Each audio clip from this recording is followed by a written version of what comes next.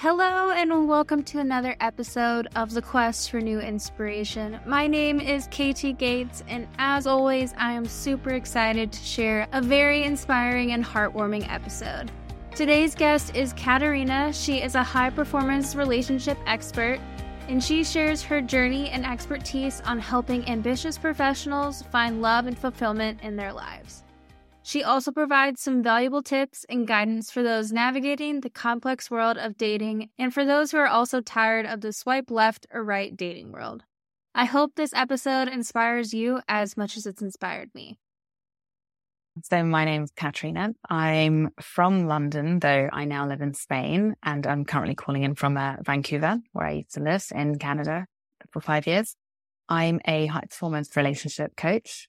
And so by that, what I mean is I work with hardworking, high achievers, typically kind of very ambitious professionals who have everything in their life figured out, career sorted, they have their home, they have good friends, they have their family, they have their pets, they have their holidays, but they cannot figure out their love lives. And I do that from a place of personal experience, but also coming from the behavioral science world. So I've been in the field for a while.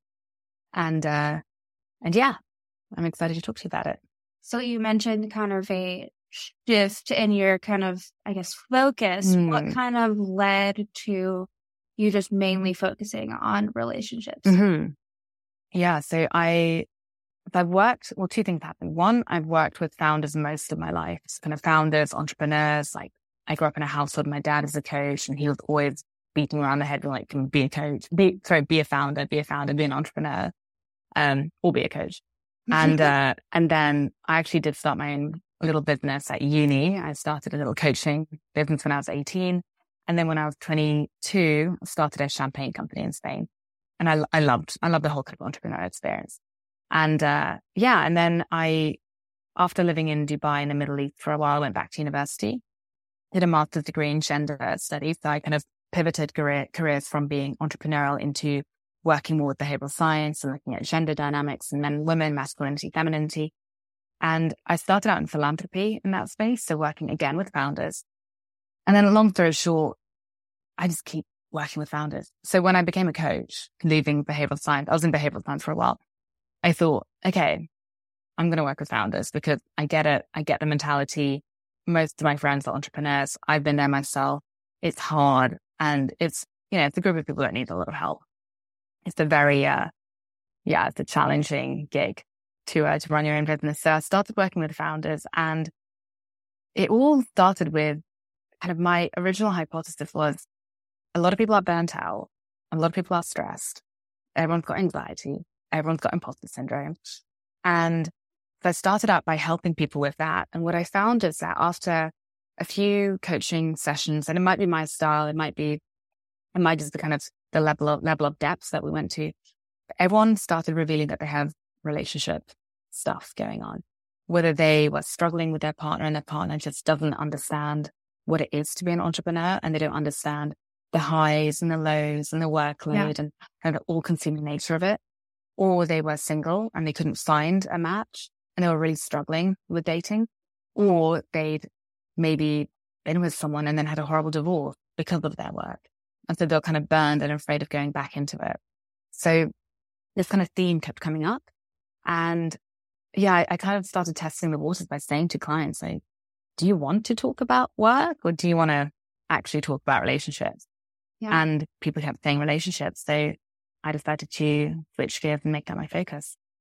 That's awesome. I guess, so what is kind of a big, with that being said, you're kind of dealing with a lot of not necessarily negative things in people's lives, but not so the greatest. What kind of inspiration or kind of motivation do you give them? Or a little bit of what you give them?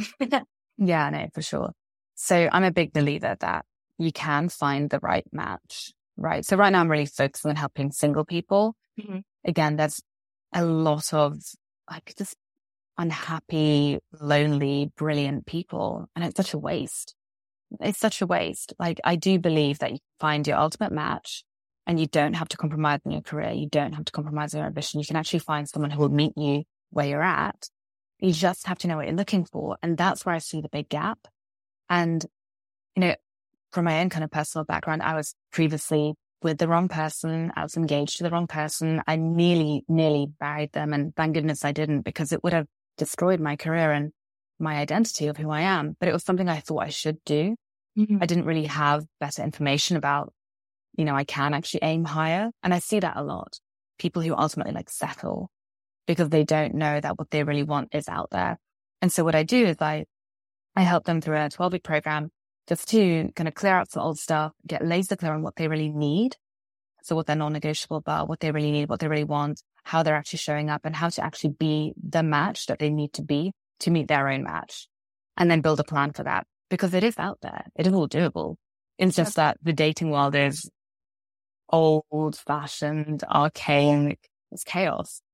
Yes, I've gotten to talk to several coaches on my podcast, but I've never really talked to someone who goes deeper than just your career or, your personal life, but kind of niche focused on something. So just crazy in life and all the things that happens in dating and relationships. But especially as someone who just recently got married, I get it. It's a lot. Yeah, for sure. So what is, I guess there's many advice you can share, but what is, 3 little tips you could give for either someone fresh out of a general relationship? We'll stick with general, not good or bad, but 3 dates, just getting back into the dating world. Yeah. So I think the first tip is not going to be the nicest tip, but I think it's a hard truth that we all have to hear. I tell everyone this, you're the common denominator in all your dating, right?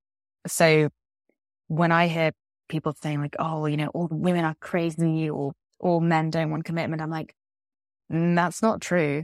That's a limiting belief. And there are plenty of amazing people out there. There's probably well over 500 potential matches for you in the world, right?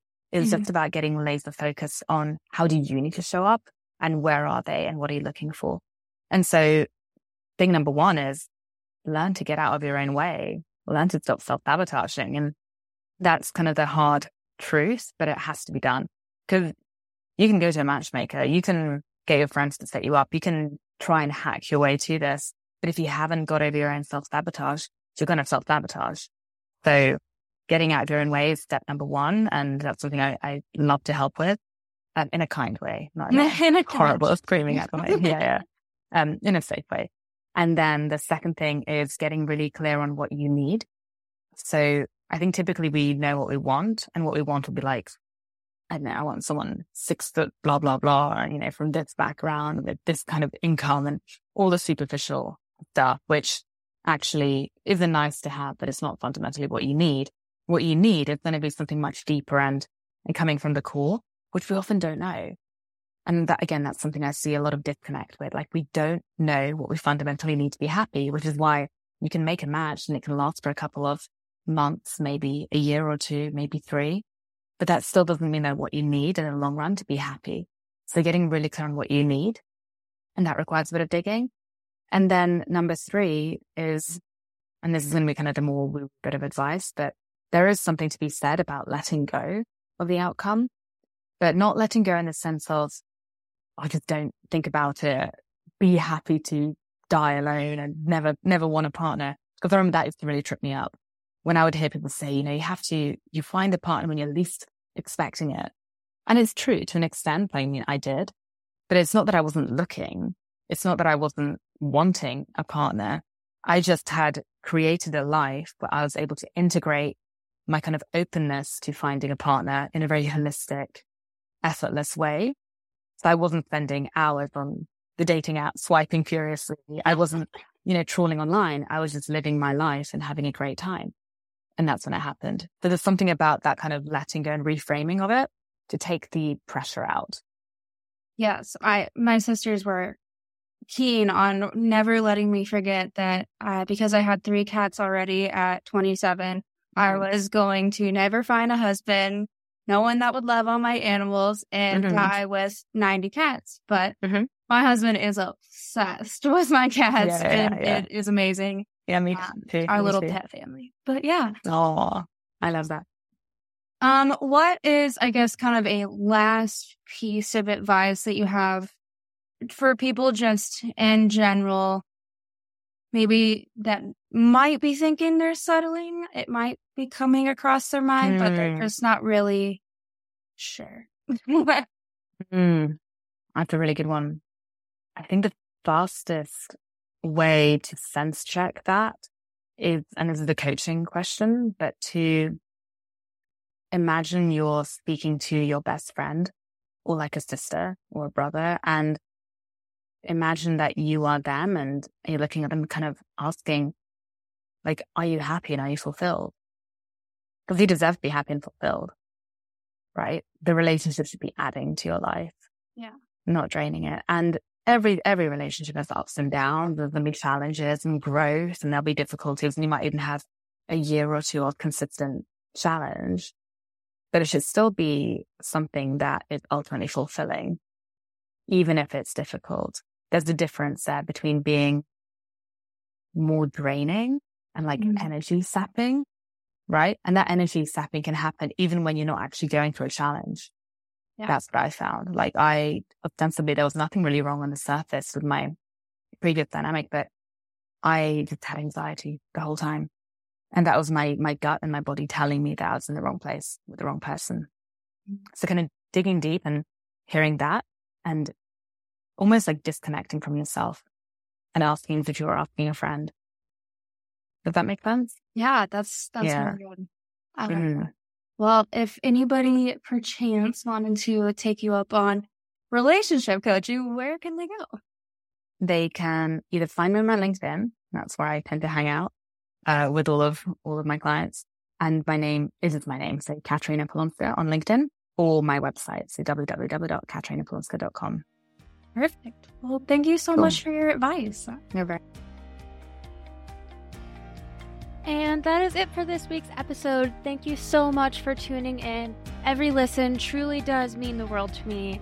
I really hope this episode leaves you with a little bit of a positive mindset going throughout your day. And if this episode inspired you at all, share it with a friend and keep the inspiration going. As always, make sure you tune in next week for some more inspiration.